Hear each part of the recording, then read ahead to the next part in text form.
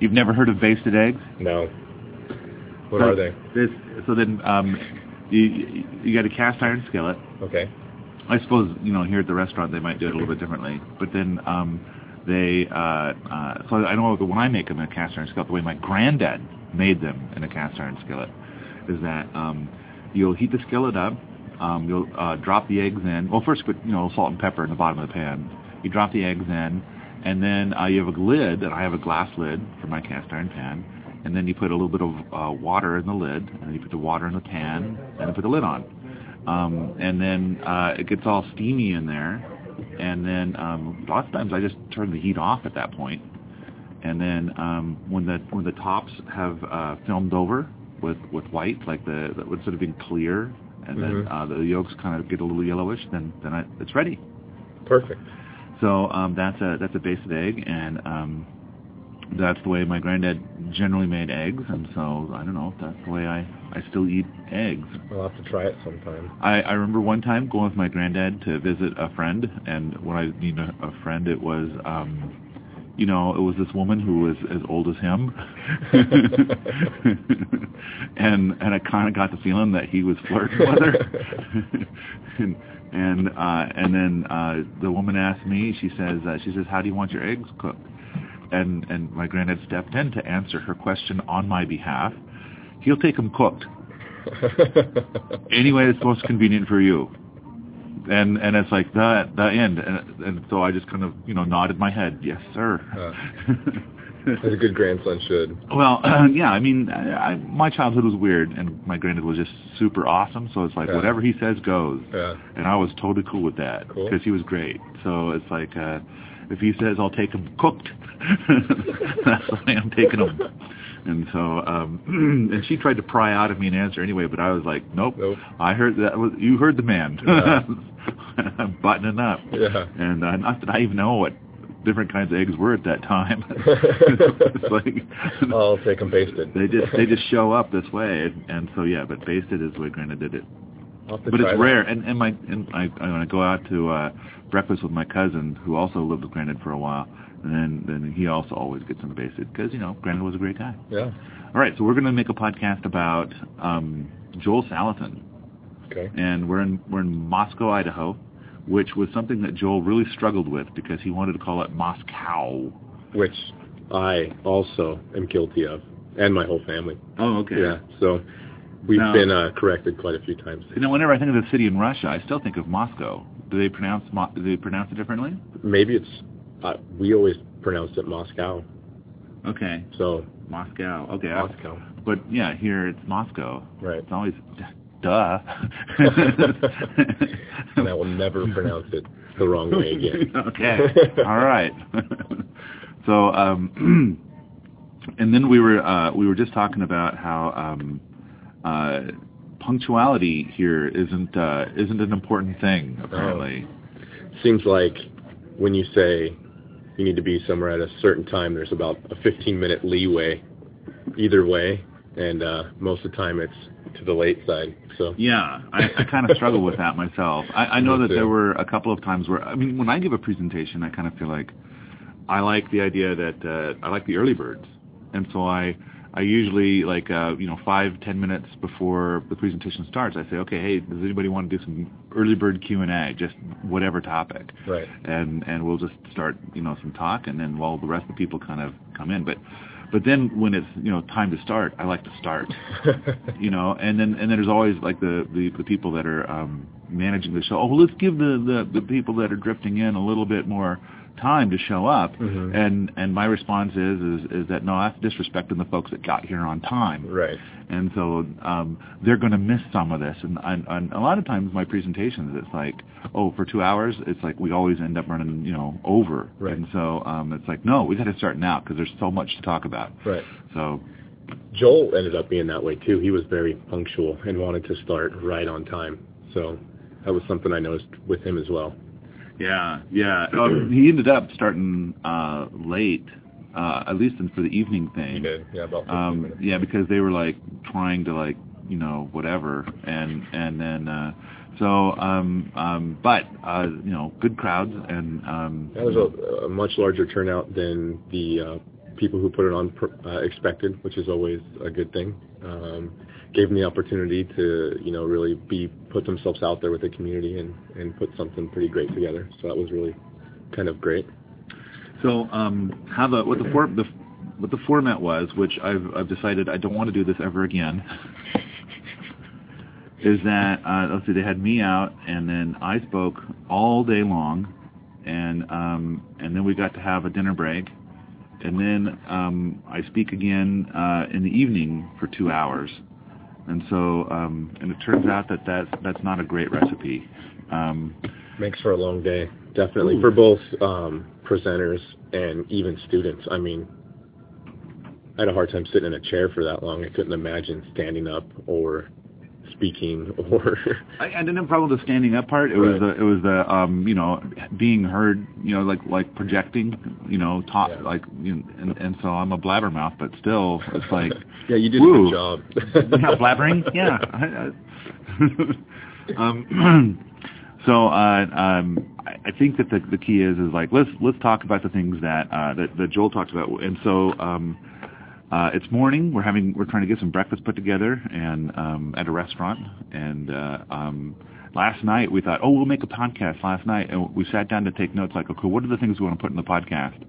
And then that ran a bit long. And it's like, okay, what a list. This is going to take a while. Let's do it. All right. I wanted to start off with the number one thing that I remembered out of the whole thing is that he's got a new book coming out this September. And it's going to be all about, I can't remember what he's going to call it, but it's all about how he knows all these old curmudgeon farmers. Yeah. And what did he call them? Hermit curmudgeon. Hermit curmudgeon farmers. Hermit curmudgeon farmers. Right. It kind of reminds me of Garrison Keillor's Norwegian Bachelor Farmers, where their code word is Telwitcha. Really? Well, yeah. Apparently they sit around on the benches in the town. And they this is what they say over and over again. Telwitcha. So, I've never heard that one. You've never heard of No. Garrison Keillor's Prairie Home Companion? No. He's got the stories from Lake Wobegon? No. No. Okay. All right. Well, it's in Minnesota. It's going to be on the short list now, I guess. Okay. So that's in Minnesota. So in Minnesota, he's got the Norwegian Bachelor Farmers, right. And apparently in Virginia, you must have the curmudgeon hermit farmers. Right. Right. So, but anyway, Joel's great passion is that he wants to try and connect the curmudgeon hermit farmers with the young farmers, the up and coming. Because Joel's really worried about how the average age of the farmer in the United States is currently at 60, and he also pointed out that Japan, the average age of farmers in Japan is 70. Right. And I'm not sure if that's just because they live longer over there. Yeah, he is very concerned about the vacuum of farmers in the middle. This thing is huge. That's my phone. You know what's the biggest feature about this phone is that they said its size. They said this phone is not for people with little hands. Yeah, wow. If you have little hands, do not buy this phone. And I said, that's my phone. It's almost the size of an iPad Mini. It's a big thing. I like it. Although it turns out I bought it because I was going to do all this video camera work with it because the video in it's supposed to be so good. But in fact, large portions of the new footage for the Rocket Mass Heater DVDs was done with this, and in hindsight, not that good. Oh, man. So I'm still like not doing well here. But anyways, so yeah, there is a large discrepancy in age that he is concerned about, and so with that in mind, he wrote a book for not only the hermit curmudgeon farmers, but one that can speak to younger farmers who are making their way up the ranks, so to speak, and wanting to farm, but maybe having a hard time finding a place to do it or someone to teach them. And although he didn't elaborate terribly into what the book's going to be about, it seems like it's almost two books in one, where he's talking to the youth in the farming community and also the hermit curmudgeon farmer. Well, I think the reason why he didn't go into a lot of detail on it is because what he has to say could fill a book. Yeah. And it's like, sell it. And you've got 10 minutes to kind of cover this topic. You're right. And then you got to move on to the next topic. Right. But I do think, I get a lot of this. I've got some permaculture people that are like some of the people that are well known in the permaculture community, and they're in their 70s and they're worried they're going to die and that their ungrateful family or the government is going to end up with their land when they're dead, and they just think that is a terrible waste. And surely it can go to somebody who is cool and awesome, and then the mission that they started will continue. And so, I mean, we've tried to get some of that stuff going and making those connections, but, it's the same story that Joel struggles with. Oh, here's our food. Thank you. You're welcome. Thank you.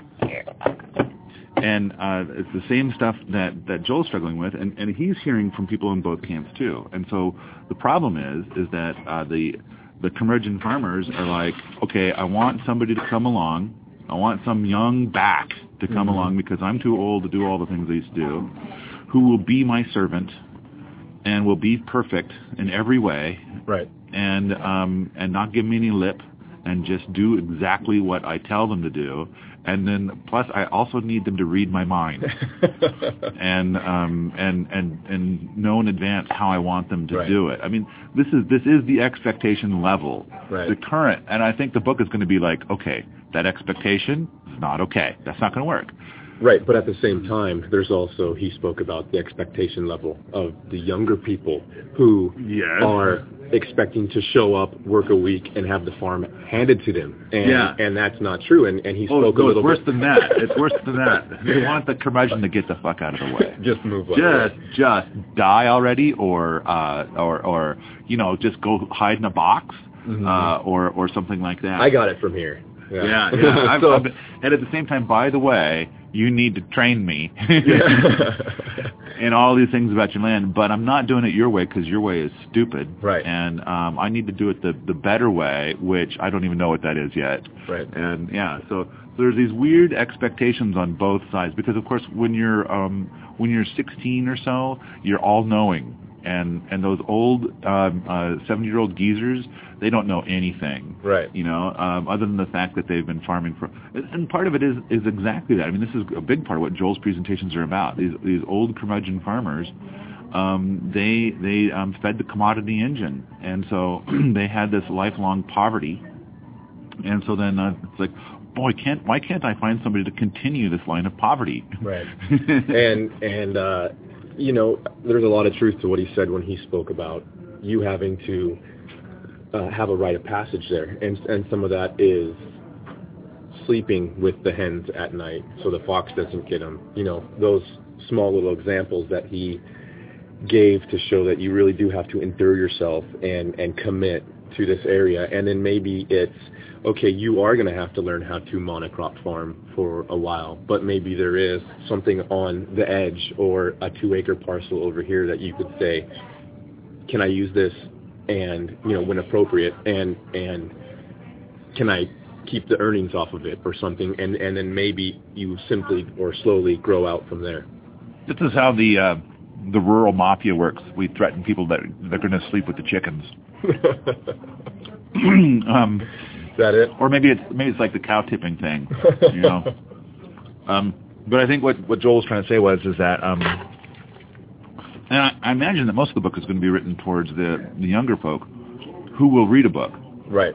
I mean, he was talking about how a lot of the old curmudgeons, they're just not going to read it because they don't care. They're curmudgeons. Right. And then at the same time, he was also pointing out that a lot of them can't read, like they never learned how to read. Right.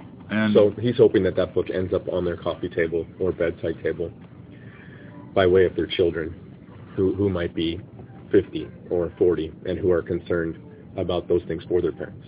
Right. So I imagine a lot of the book is going to be geared towards these younger people. And Joel's point is if you're going to inherit land, there's a few important points. One is that you're going to show up. You're going to do a lot of hard work, and it's going to be not the kind of hard work you want to do. I mean, he might even ask you to go in the spray, and And it's like, and you're going to do it, and after 2 years, there's still no guarantee you're going to inherit the land. Right. And in fact, probably won't, because he's a curmudgeon. He's going to hate you. However, it could turn into some sort of Disney movie, and he falls in love with you or something, and then dies and gives you the land.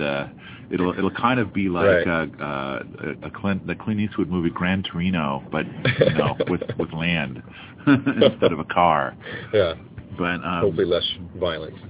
Yeah, maybe. Yeah. Well, we'll see. I mean, rural stuff can be weird.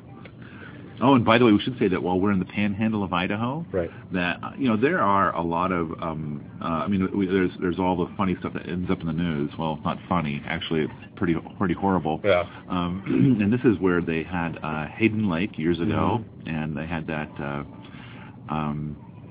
Well, whatever that was. I mean, there's some of this Aryan element around, but between Moscow and Sandpoint and Bonner's Ferry, I mean, it's kind of like there's some spots that are really cool. And the farmers market. Joel and I went to the farmers market on Saturday, and it was very vibrant and nice. And so it's been nice coming from the greater Sacramento, California area all the way up here. For my first time, I was. You have preconceived notions about how the this area might be, and pleasantly surprised with not only diversity but how nice the people are. My wife has mentioned more than one time how nice everybody has been up here. So you guys were a little spooked, you thought? I don't know if spook's the right word, but preconceived notions of what may be. And I think what may be is out there. It's just not right here.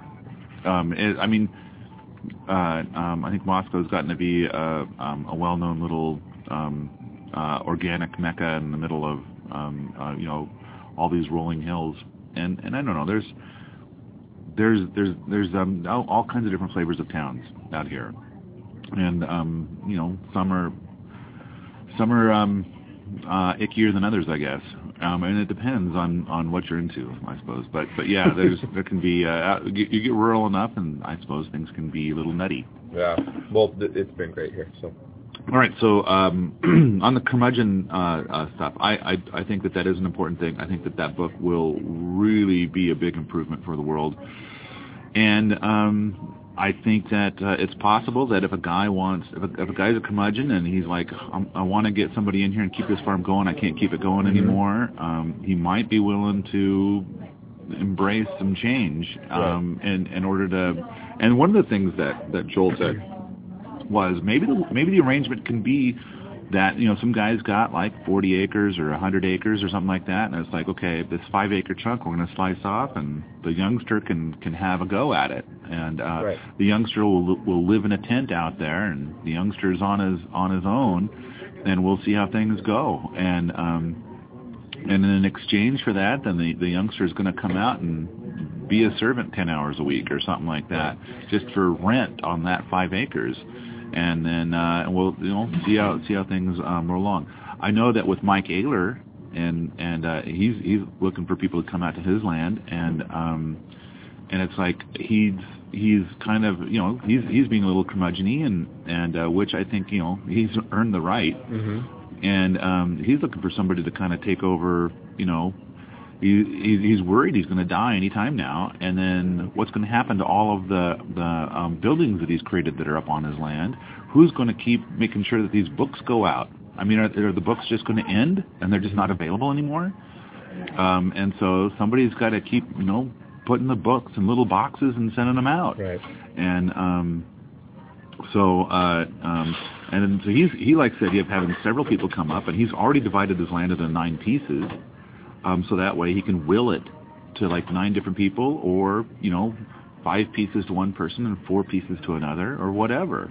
And he's totally open to this idea, and he has admitted that he's kind of locked in his ways, and he is going to have some high expectations and stuff, but at the same time he's going to like try to work with folks, but he wants people that are going to come out and work hard, not just for him but for themselves, and are going to have some passion in what they're doing. Right, and even if it doesn't end up in you getting land. And in the end, it was mentioned that you are walking away with a ton of experience. And so that might be of value in and of itself. It doesn't have to be that you end up, you can't go into it thinking, I'm going to end up with this 40, 400, or 4,000 acres at the end, because that may not be realistic. Joel kept pointing out, like, what's a year? And of course, that was good. And that's true. When you're 20, a year is like eternity, but when you're 70, a year is like right, or two. And he did say that, and the older I get, the more I realize, gosh, 2 years at 20, or 3 years at 20 for the benefits that may come from that is a blink of an eye. So, all right. I think the next thing I wrote down is that on the morning that I was driving Joel, I was like his driver, and so I'm driving Joel in. I asked him about going hayless while we're driving in, and we stayed in a funky little house. It's like the house is like 110 years old, right? And it's like some farmer out on the prairie built this house, and I think he must have, whoever this person is that built this house must have been a teeny tiny person. You mentioned many times how you had to turn sideways to even walk up the stairs or the hallway. Yeah. It was not built for a guy my size, and I had to duck at the top because there's the roof, and but it was Were your feet cool. And arms hanging over the beds? No, they were normal beds. The house is really cool. So whoever has that house, did it have some nice eclectic artwork throughout, or it's different? It was definitely a cool, funky decoration kind of thing going on, and it's like and the fridge was appropriately covered and awesome. Right. And that was. I mean, that refrigerator is probably modifying compasses throughout Idaho. There's so many magnets. Yeah. And it was amazing. And anyway, it was really cool. I mean, cool. It's pretty obvious that this is that these are people that are not materialist folks, but they've picked up a couple of funky things, and it's not like, oh, here's $1 million portrait of something, but it was just fun. It was cool. And so I'm glad to have gotten a free place to stay while I'm down here. And they asked me that, like, okay, we could get you a bed and breakfast or something. And I said, I'd rather stay at somebody's which is awesome. house. Yeah, so it worked out. It worked out good. And it turned out the people weren't there. That was odd, right? But it was fine. Everything worked out. So Joel and I are driving into town. Because it's a 2-bedroom place. I got one bedroom. Joel got the other one, and we had the house ourselves. Chaz was out in the orchard in a hammock. Yeah. So, and I think one morning we had some awesome lightning storms and rain. And the weather here has been so weird. We pulled in from California and we left, and it was about 95 to 100 degrees. We get here and it's raining and not cold but cool. And today I think it's supposed to be 98 degrees a week later. So we've had northern lights, thunderstorms, rain, on and off, and now we're hot. So yeah, experience the 4 seasons sometimes all in one day. Exactly. And so I one morning we had like some big boomers, some power storms, and just massive lightning and thunder. So I got up and went out on the front porch because that's what you do in a house like this. And there was Chaz. It's like, oh yeah, if you're sleeping out in the orchard, a downpour, if you're just in the hammock out in the orchard, downpour might not work well with that. So he was in the porch. Trooper. Yeah, and he was just basking in the glow of the storm. He just thought it was amazing, But all right, so I got to visit with, and I suggested the hayless. I said, Joel, have you done the experimentation with going hayless? Mm-hmm. And he said that that in his area he thinks hayless is not possible. He's been able to. I mean, most people feed hay 120 days out of the year, and he's managed to get that down to 40, which I think was the same as what he's written about in his books. Right. And so he keeps enough hay for 2 years, which I found to be amazing. That just when he was showing pictures with the amounts of hay that he puts up, I mean, it seemed tremendous. So I couldn't imagine having to store hay for my 4 cattle for 2 years, and he's doing it for, I don't know if the full 1,000 in one spot for 2 years, but he has a ton of hay. So, well, probably more than a ton. I imagine tons. Literally tons of hay. Yeah, it's a lot though. I wasn't quite sure if he grows it all on site. Yeah, he's very particular about the quality of his hay.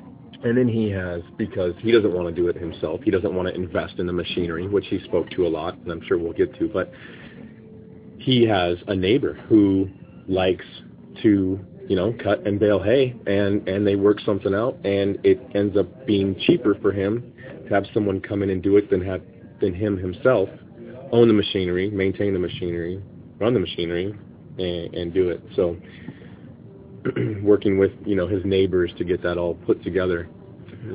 He went into some detail about why he believed hayless would not work for him.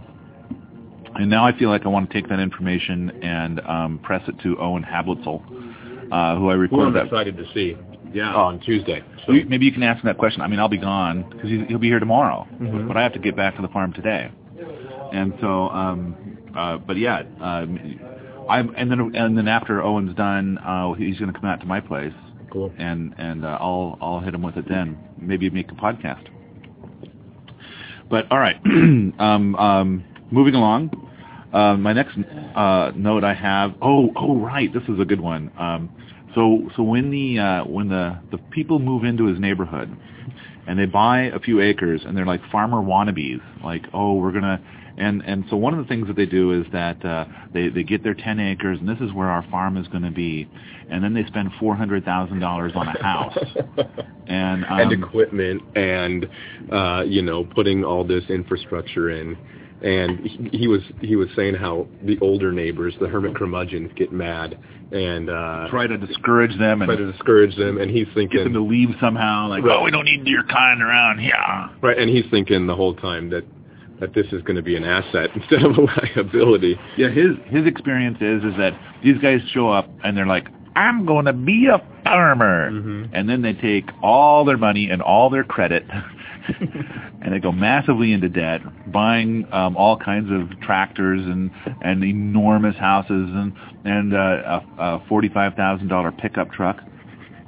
And then they come to Joel for food because they have standards. And so Joel's like, no, come on in, live over here by me. Yeah, kids don't raise themselves, right? So. That's right. So it's because this farming thing turns out to be a bit more challenging than they originally thought. It is actually hard work. So yeah, that was interesting. So.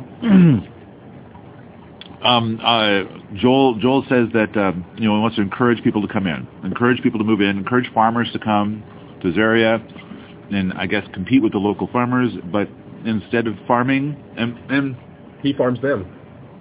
That's a good point. He does. He farms them. Right. And he thinks it's great marketing. Welcome wagon. Hey, come on down, man. Yeah. Constant supply of money. That's close.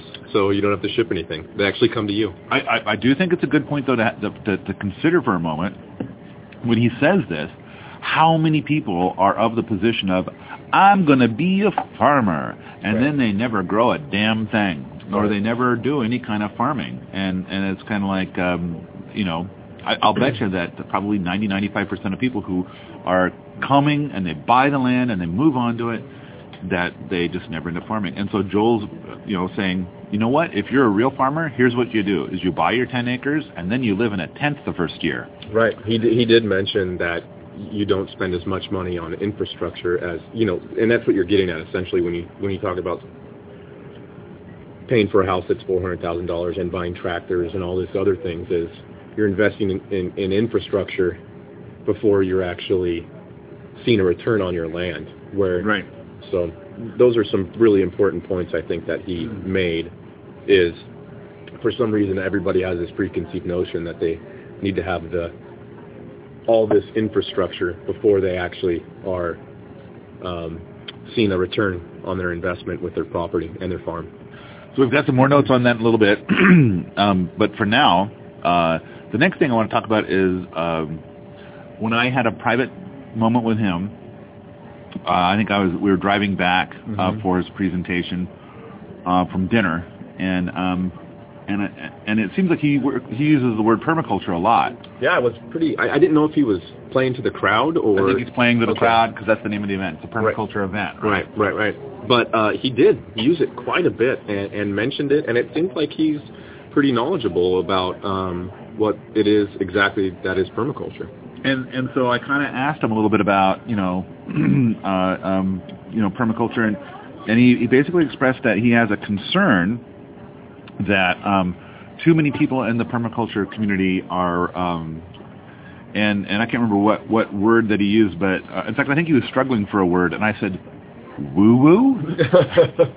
He says purple. He says so. He doesn't know about purple, but he says woo-woo. I said I offered woo-woo, and he said yeah, that. And it's like, so it seems like there's a lot of talk and not a lot of do, and it seems a lot about like, some sort of spiritual thing with the earth, and not a lot of like, let's plant some, let's grow some food and let's make, and then a lot of it's like destined for poverty. Like you're not gonna be able to sustain yourself.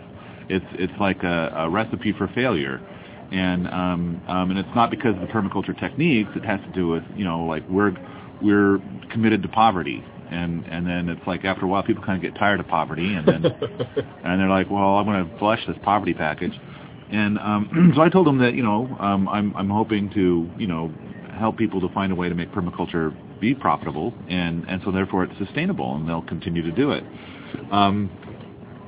So I don't know. He and I talked at great length about a lot of permaculture techniques, and so in fact, on our first day, well, actually, I only spent one day with him. Man, that was a long day.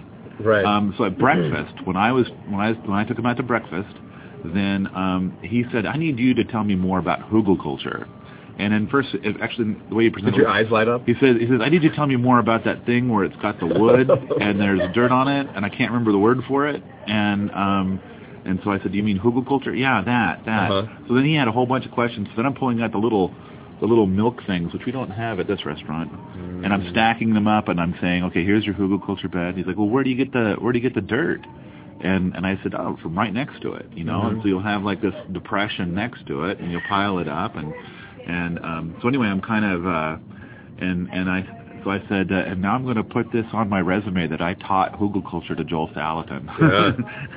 It would be funny to see if any of that starts showing up on his property. That would be, but he and I had a lot of conversations about a lot of different permaculture techniques that he might want to try. Well, wouldn't that be great? And I mean, he is a harsh judge of techniques, and we're going to get into a lot of that in a little bit. But it does seem to me, he said privately to me, not in the public thing. He said privately to me, and I probably shouldn't share it, but that he was concerned that permaculture was like not getting traction because of the woo-woo factor. And I told him I'm trying to mend that myself. Right. And I tried to tell him that I think it's a broad umbrella, and so we can have our woo-woo people, and we can also have our people that are the farmers. I told him the thing about how if I go out and visit a farmer and I talk about some techniques to make more money, which is what Salatin's does. Salatin's all about like make more money. And the farmer's like doing good. He's, what do you call this? And if I say permaculture, then the farmer says, I'm not going to make any more money blowing rainbows out my ass. Get the fuck off my land. And so Salatin was like, yeah, that's exactly it. That's that. So all right, moving along. Joel Salatin's speaking of income, current marketing stuff. So a lot of this is about marketing. A great portion of his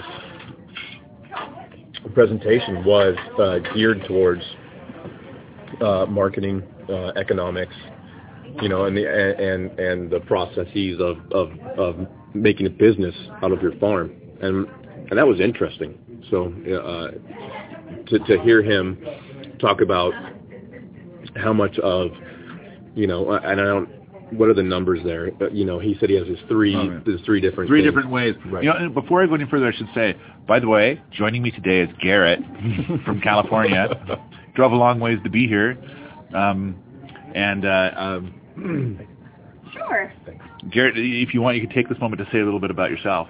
We drove Here, up hold here. this, and I'll eat some eggs. There you go. We drove up here from California, greater Sacramento area, wife and 2 kids. We just graduated our own PDC and was looking for some ways to further our kind of permaculture education, so we came up here for this 2-week intensive, and it's been a good experience so far between you and your presentations and Joel, and then now we're going to get to see Owen and also the opportunities to sit and hear a lot of these doctors of veterinary medicine and everything else who may not be exactly permaculture, but you can separate the wheat from the chaff, so to speak, and take what you want out of their presentations and apply it towards what you want. But I think your family loves me. Yeah, my daughter was, she thought you were leaving yesterday and woke up wanting to see Mr. Paul. So she missed him. So, all right, the marketing thing. Currently, Joel says that he gets 25% of his income from on-farm sales, and they've got a big on-farm store. It's pretty massive. It looks like it was pretty big. Yeah, and then I'm going to say 30%. I'm not. I'm sorry that I'm going to say. I'm trying to change up the list here because I want to do this other one last. So, 30% from chefs, and I think we're familiar with his story with going to chefs and getting those income streams going. And I mean, I think that's a pretty obvious one. It is. The one that has been his biggest one, which is now 45% of all of his income, is a buyer's club. I thought the story of how he did that was awesome. And basically, there were what do you say? Like these 4 women that would show up once a month at his place, and they would buy big gobs of food. Right, like $800 at a time. Yeah. He said some people would come in and grab a steak or 2 or a chicken, and he said these ladies would come in, open up an ice chest, and stick their arm to the furthest back part of the freezer and dump everything into this ice chest. And just start emptying everything. Yeah, and he said I think after about 18 months, he had to pull him aside and ask him what was going on. And so I guess the lady, wasn't she a spiritual person or an energy person or something? And he said that she had a pretty big following or something like that. And anyways. Right, she taught some kind of classes somewhere else. And she got a ton of people to, I guess they worked together and eventually started this Metropolitan Buyers Club, which is what he called it. And basically there's all these little stipulations that you have to go through, but he said he had tried the farmers market stuff and that was too cumbersome. Oh, so, right, yeah. But we've got that in the list too. I think that's a good point.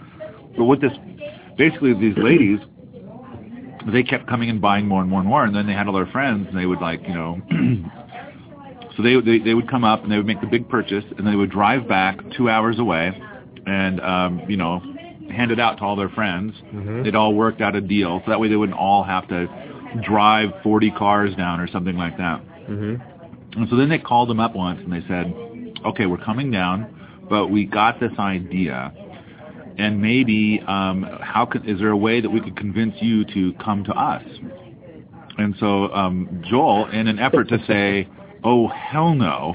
That's right. Then he said, okay, if you've got $3,000 worth of orders. And she said, done.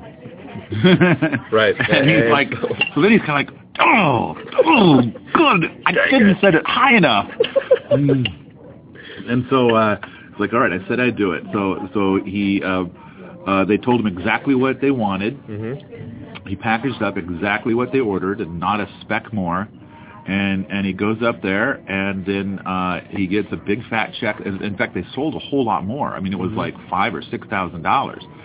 And so he drives up there, and he gets a check for like $5,000 or $6,000. Right, they meet at a host or hostess's house. Yeah, and everybody's there, and then he drives home with a perfectly empty truck. Unlike the Saturday market where you've got no idea how much you're going to sell, and you always drive home with a bunch of stuff. Right. So, so we kind of got to thinking like, that was cool. That was so easy that was dreamy. And so so it turned out that he kind of started doing this buying club thing, and now apparently he has software, so people can go and say, here's what I want when you come up for your drop. Right. So to me, I'm thinking like, oh, this is like Azure Standard. Here, I don't know. I know Azure Standard does go down to California. I don't know if you use it or not. We don't. Okay.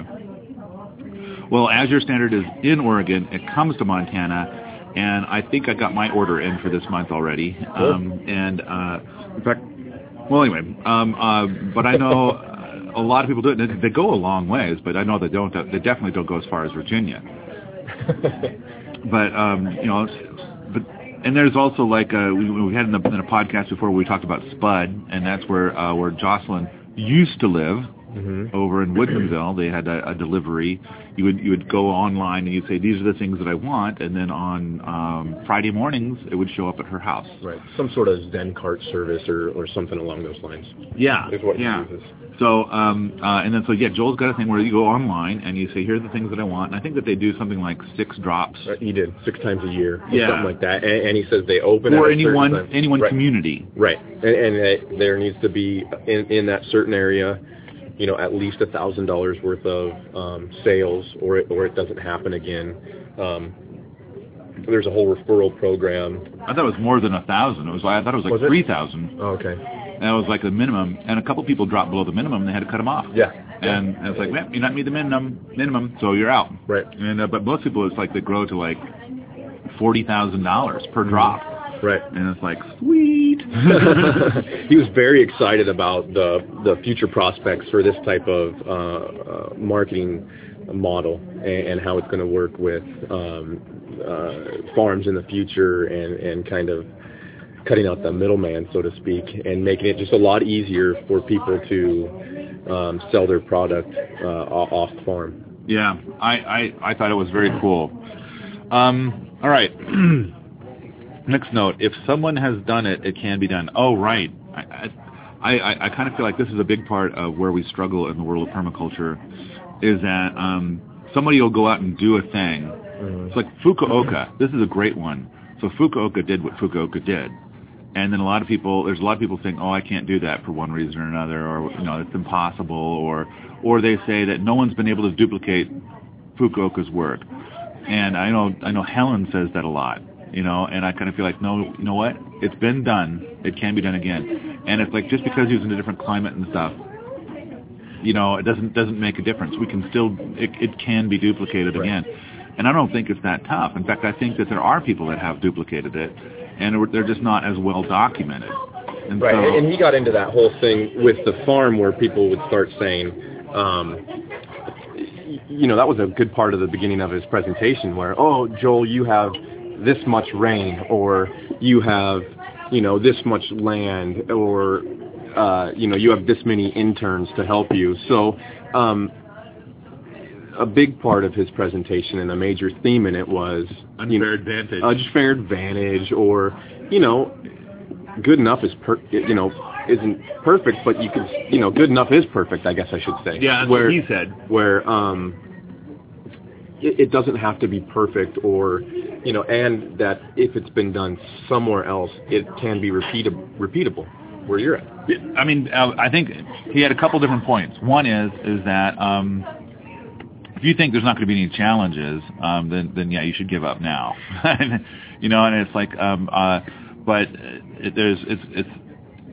if you, I mean, one thing to throw in that he didn't say is that if you think you can't, you're correct. And but his whole thing is that if somebody has done it, that means that I can do it. I just need to figure out how. Right. It's not that it can't be done. It's that it's going to take a lot of innovation. In fact, the word innovation probably occurred about 500 times in that one day.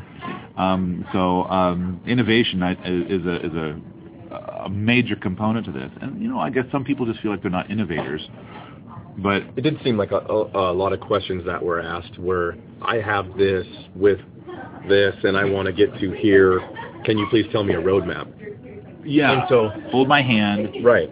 And I think that's a big part of permaculture too. Is it's like there's reasons why these books are so big, and why somebody was saying that they're really frustrated with permaculture because they kept hearing about it, and they would try to ask people that were even permaculture instructors, as well as major permaculture enthusiasts, and then the person would say, they would try to describe permaculture, and it just sounded wishy-washy, right. like there was nothing of substance, and it's like, can you just in under a minute describe to me what it is? And so there's a lot of struggle in that space, but it's a big topic, and it's hard to condense into one quick little sentence kind of a thing.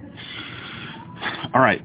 Page 1. Yeah. And so, in fact, one person told me that they were really kind of pissed off because they said, well, what is permaculture? I keep hearing this word. I don't even know what it is. I mean, I hear people saying it's good, but I what is it? And the response from a permaculture instructor, and they were telling me that they were really angry to hear this response was, take a PDC. It was actually take my PDC, and then you'll know. And I kind of feel like, oh, that's not good. That's not cool. I mean, I think a person takes a PDC after they know a fair bit about permaculture. I would venture to guess that most people who take a PDC have read at least 3 or 4 permaculture books. I would think. It seems like. When I took my PDC, I think that there may have been only, out of 25 students, I think that there may have been 5 or 6 that had read at least half of one book. And it's like before, and when taking it, there was a thing that was sent out. It says, before showing up, you have to have read these 5 books. And it's like just me and one other student had actually done that. Right. And then the whole thing was taught at the level of the people who had not read any books. And it's kind of like that's hard. I mean, how do you teach to such a diversified level of knowledge crowd? So, and I think this is when some of the people that are the pod people have taken a PDC. I mean, they've kind of complained about this, and it's kind of like, what would be great is to take a PDC that's taught at a level like assuming that we've read the books and listened to the podcasts and stuff like that, and so it would be so much easier. I think Owen is going to be teaching a PDC here pretty soon. And I think they're teaching it this week. I think this last 2 weeks. I thought they were teaching it. No, I think that they start here soon. Yeah, okay. I think. But Owen, I mean, I've talked to him at great length about having something that's a very professional PDC, and so then that's what he's doing. I think it's down in Utah. Yeah, I bet True Nature Farm. Nutrient dense PDC right there. Yeah, and apparently the PRI stuff says no woo-woo is allowed. It cannot be part of the course. If you advertise with PRI and as a PRI certified instructor, then you cannot have any woo-woo as part of the course.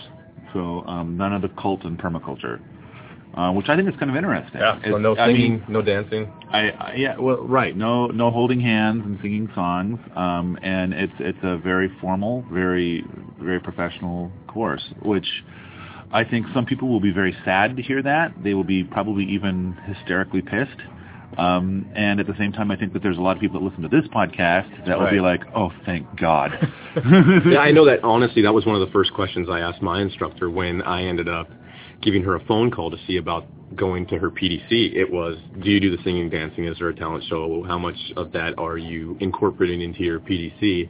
Without telling her whether or not that's what I wanted. And she definitely did mention that, no, I don't think that is relevant to the PDC format. And it was a little more brown, as you like to say, the whole way through, which I find a lot of value in. Someone else may not, but I don't want to hold hands. I just want to make it clear. I think the purple PDCs are awesome and great, and for people that love that kind of thing, they will enjoy it. And then I'm glad that there's also brown PDCs. Right.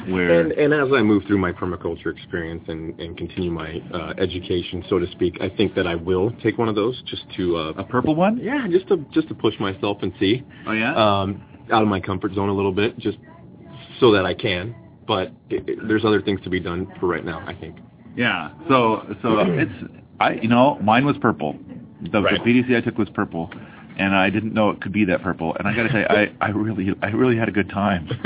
You mentioned that quite a few times. Yeah. So even though I don't feel like I'm a purple guy at all, I had a good time. Right. So maybe there is some merit. There is definitely merit to it. But when I'm trying to impress permaculture onto other people who are kind of can't start there. Curmudgeonly. Yeah, you cannot start there. Yeah. And you're right. It's I'm out of here. We love permaculture, and you breathe it, and you like it, and so you want to tell everybody about it. But maybe there's a time and a place, just like, a time and a place for particular questions during keynote speaks and, presentations and stuff like that. But there's a time and a place to bring up permaculture, and maybe talking to the full-time farmer who wears a cowboy hat every day isn't the time when you're walking in the front door. So, right. I just had a thought. Like if you're at a purple PDC and you managed to talk a farmer into going there, and then they start wanting to hold hands and things like, I'm out of here. You could say, oh, later these women will be naked in that hot tub over there. Okay, I'll stay. That could be some pluses to a purple PDC. Yeah. I hate it and I love it at the same time. Yeah. All right. Assets are liabilities. This was good. He kept talking about all these folks that would go out and they would buy a big house, buy a big tractor, buy a big truck, buy a big barn, and all these things, and they don't even know what they're going to do yet, and they don't have a business plan. And he said basically assets are liabilities, and so that is what these people have as assets end up becoming liabilities. You end up becoming a slave to your tractor that breaks it down, or your huge mortgage, or all these other little different things, your expensive barn that you have to put up, or your grain silo, or whatever it is that indebt you to this system of farming that really doesn't let you reap the benefits of having that lifestyle. Right. You don't own these things. These things own you. Right. Yeah, and so one of the things he said is that you need to be running your tractor. In fact, he said somebody else was saying 3,000 hours per year. I think he mentioned Alan Nation. Yeah, Alan Nation says that was a lot. I mean, I was thinking 2,000. 2,000 hours a year is a full-time job. So he's like, you need to be running in order to justify owning a tractor. You need to run that tractor 3,000 hours per year. Mm-hmm. And so Joel was saying that he wouldn't be so harsh. He would say 1,000. Right. But if it's under 1,000, that you shouldn't own that tractor. That's just ridiculous. Right. And he gave a lot of examples as to why he buys maybe a smaller tractor as opposed to one that can get a job done quicker. But this one has function stacking, so he's able to pull a hay ride, and he can load firewood, and then he can go muck out the stalls or whatever needs to be done with this one tractor, instead of having one huge tractor that can get a single job done better. Right. He talked about getting a knuckle grapple loader, and he was saying it would be parked most of the year because they'd only do their logging stuff just in the winter. Could you imagine pulling a hay ride with that tremendously large tractor? Well, the knuckle loaders are kind of cool. It's like got this big old claw that goes out and it grabs the tree and picks it up and sets it in and stuff. But then they're currently just using the loaders on their tractors in order to move those logs around. Right. And he says it doesn't load as fast, it's slower, but we end up being dollars ahead at the end of the year. They can use it throughout the year for multiple different uses. Right. It's a multifunction kind of a thing. And so the other one he said was you have to keep buildings occupied. If you've got a building that's just sitting empty or it's just being used as storage, it's not earning its keep. And if it's not earning its keep, then it's a liability. Right. It's not an asset. So then he said that he went down to, Australia? And there's all these guys that are out of the sheep business, but they've got all these sheep barns, and it's like, okay, let's brainstorm. And so they spent hours coming up, making massive lists of all the different kinds of things. From everything from canning to having a bed and breakfast in it, or using it to dry fruits and vegetables, or a root cellar, just everything. Anything you can imagine coming up with these spaces. But the theme of it is you need to take these empty spaces and make use of them so that it's not becoming a liability. And a building, it's not like you can this is, I'm going to sell this asset. Right. It's like, you can't just sell it. It's kind of got a foundation. Is what he was saying. Yeah. It should be getting used, and it's like, in the evenings, if it's sitting there idling, maybe that's a good time to have some workshops and stuff, some evening workshops or something like that, or some sort of evening, a barn dance once in a while. Yeah, maybe. A barn dance. Yeah. You can teach people to come out and butcher, chickens or a side of a hog or anything like that. So. Right. The next thing on here is the tractor you don't have never breaks down.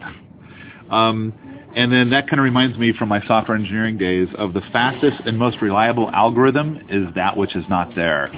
And of course, that one has to do with feature creep, but still, it's a similar kind of a thing. You want to have a farm that's lean and clean and efficient.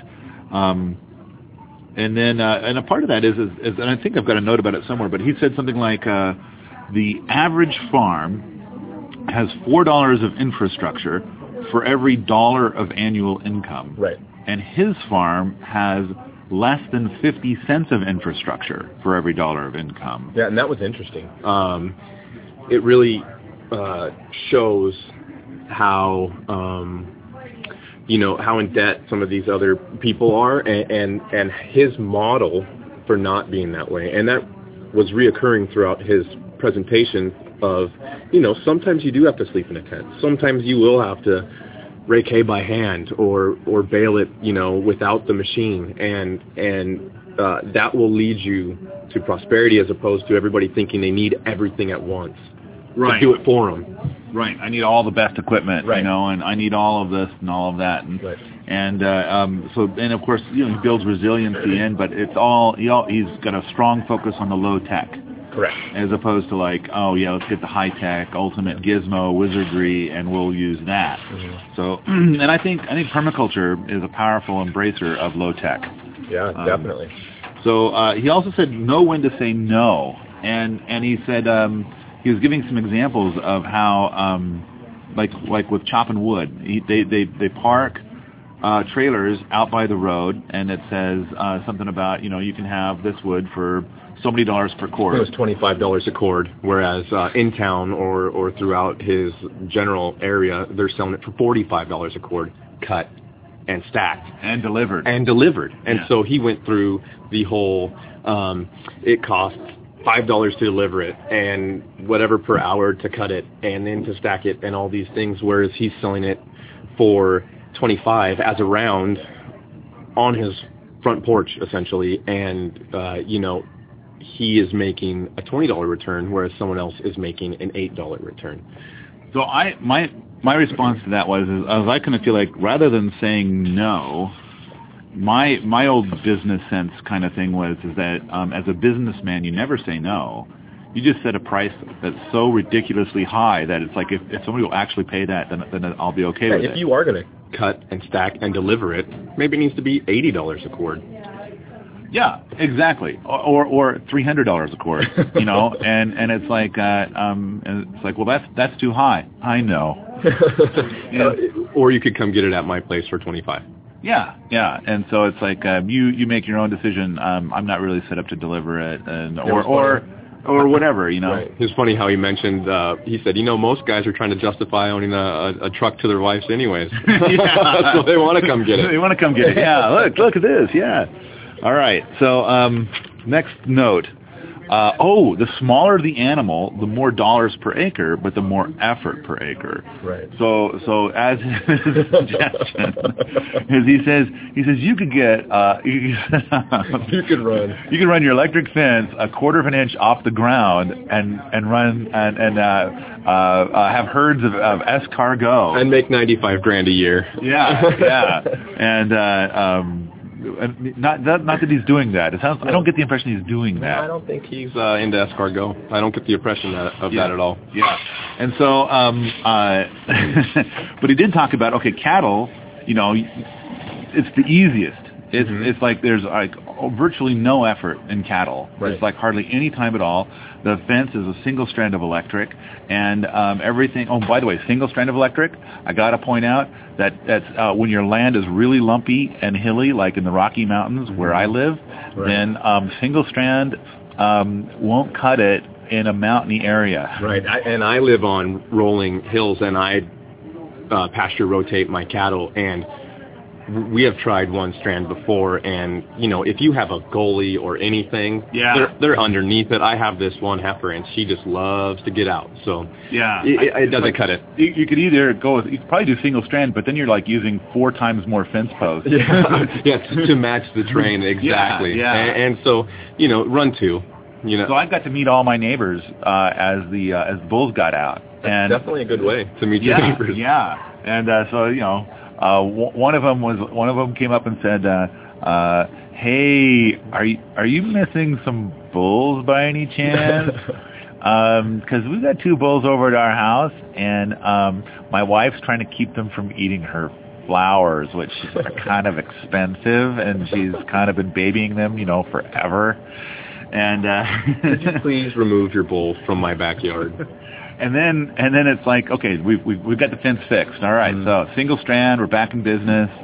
And the next day, there's a woman at hey, it's a whole different person. Hey, I've got like this young heifer that I don't want bred just yet. Yeah, and I've even he did mention that they get trained to it, and you don't even have to turn the wire on sometimes. And in my experience, that ends up in meeting your neighbors as well. So. I don't know if it's because he has such a strong herd mentality with that amount, but I have 4 head of cattle, and I have to keep the fence on all the time. So one of the things that we need to improve on at our place, and it's like my brother set it up real quick, and then he was gone, and they're his bulls, and it's like, okay, so now I'm going to go out and they're out, so I'm going to improve the fence, and so I found a couple of problems with the fence, and I fixed it. And then one of the things I was looking at was like, oh, geez, look at all that grass touching the fence. And it's like so high up, but we've got enough grass here that's that tall already. And it's like I should probably scythe it, but I currently don't own a scythe yet. I mean, I just moved in. I mean, I'm still living in cardboard boxes. And what's your favorite design? Kind of side note of the scythe. Do you like the American style or the straight ones? I don't have enough experience to pick. I mean, I'd love to try both. I mean, I'd love to try both. Like, wouldn't that be awesome to have like a master scythe person come out and then we have like a little scythe workshop? Yeah, I bought one recently, like about 2 months ago, and that's what I do for my electric fences. Is I'll just get out there and scythe it, and I think I found one book on how to use it. You know what I mean? And I picked it up from Amazon real quick. I haven't cracked into it, but I've often thought that if you can grab someone and do a workshop or a video or something, it's definitely a vacuum, but it works really, really well once you start to learn how to do it. Yeah, and I used to own a scythe, and I left it back on the 80-acre farm on Mount Spokane, and it was a straight-handled aluminum, super light. It was like really, this is it? This is all there is to it? And so I so much to do, but the thing is, the second neighbor. So we and I know there's other. The fence is all, now it's double strand, and we still need to kind of clear out some of those weeds. But I think the big thing is you've got to have nothing touching the wire. Right.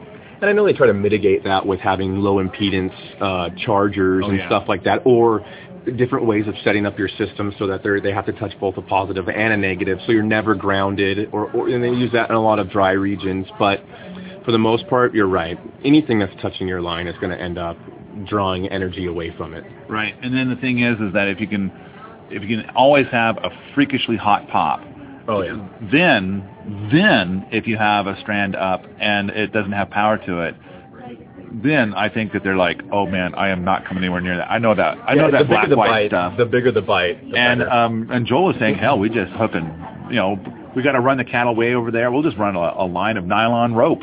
Yeah, and they're like, it's amazing. They don't come anywhere near it. They don't want to touch it. And I saw the size of his charger boxes, and it looked tiny. I don't know. Even with the pig. I was surprised with that, and but then again, we're going to get into this. There's a lot of things where I'm concerned about where he's going, but and I have to say I must be wrong, because now it's been 8 years since I've had cattle, and so I'm jumping back in, and it's like and so we'll talk about that when we get to each of these points. All right. Let's see. So he talked about the smallest animal is the more dollars per acre. So then he talked about how much money he makes per acre with hogs, and how easy they are to take care of, and then chickens and how easy they are to take care of. You know, they take more time, but you make more money per acre. Mm-hmm. And then, of course, his son is doing rabbits, and we've got some fascinating things to say about rabbits a little later. Right. And then the rabbits were the best one. He even talked about guinea pigs, although I don't think that he's raising any guinea pigs. And I hope that everybody who's listening to this podcast is like not getting a queasy stomach, but cooey is what it's called when you eat it down in South America. Yeah, and I think his main focus with that part of his presentation was getting back to what we talked about before, where people want a roadmap or they don't know what to do.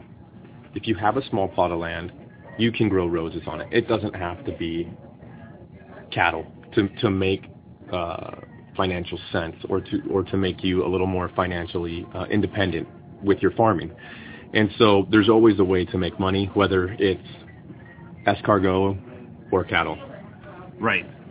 And that basically the theme is going with the smaller it is, the more you make per acre, but the more work it is. So another thing he said is ponds. And he mentioned keyline design several times. Mm-hmm. And he is putting a lot of ponds in on his property, but his idea is pretty much your direct idea for ponds. He's going to put in lots of ponds to use for lots of different kinds of watering and irrigation and things like that, unlike what I believe most permaculture people do, which is you put in lots of ponds and then you just raise the humidity in the area and you have lots of edge. Right. And even spoke about putting them high up and using gravity feeding them, and which is something he's already done for years. Right. You know, for decades. He's had a couple of high up ponds, but just enough to be able to water the animals. Mm-hmm. Whereas now he's talking about putting in like 20 ponds, mm-hmm. and he's going to use a lot of them for different kinds of, because he irrigated one field once or twice or something like that, just a little bit, and it's like it drained their biggest pond. Right. But they tripled the amount of stuff that grew on that field, and he's like, whoa. Yeah, and it's really interesting because we live in a dryland area where the only amount of water we have is what's stored in our ponds. And you often think about how you're going to be running irrigation lines and this and that. And some of the examples he showed were, along the same lines that he always speaks about, which is just get it done. It doesn't have to be fancy. I don't want to advocate irrigation. Right. And I wish that he would. He was going to originally see my presentation replacing irrigation with permaculture, but his plane was wonky and things went crazy, and then so he missed it. Right. And so he didn't see any of my presentations, which kind of makes me a little weepy. I wanted him to see that. That'd be cool. But, oh well, at least I got to describe. And then your stuff would have magically showed up on his farm, and it would have been him who invented it. No, that would be sad. That's sad. This podcast will continue in part 2.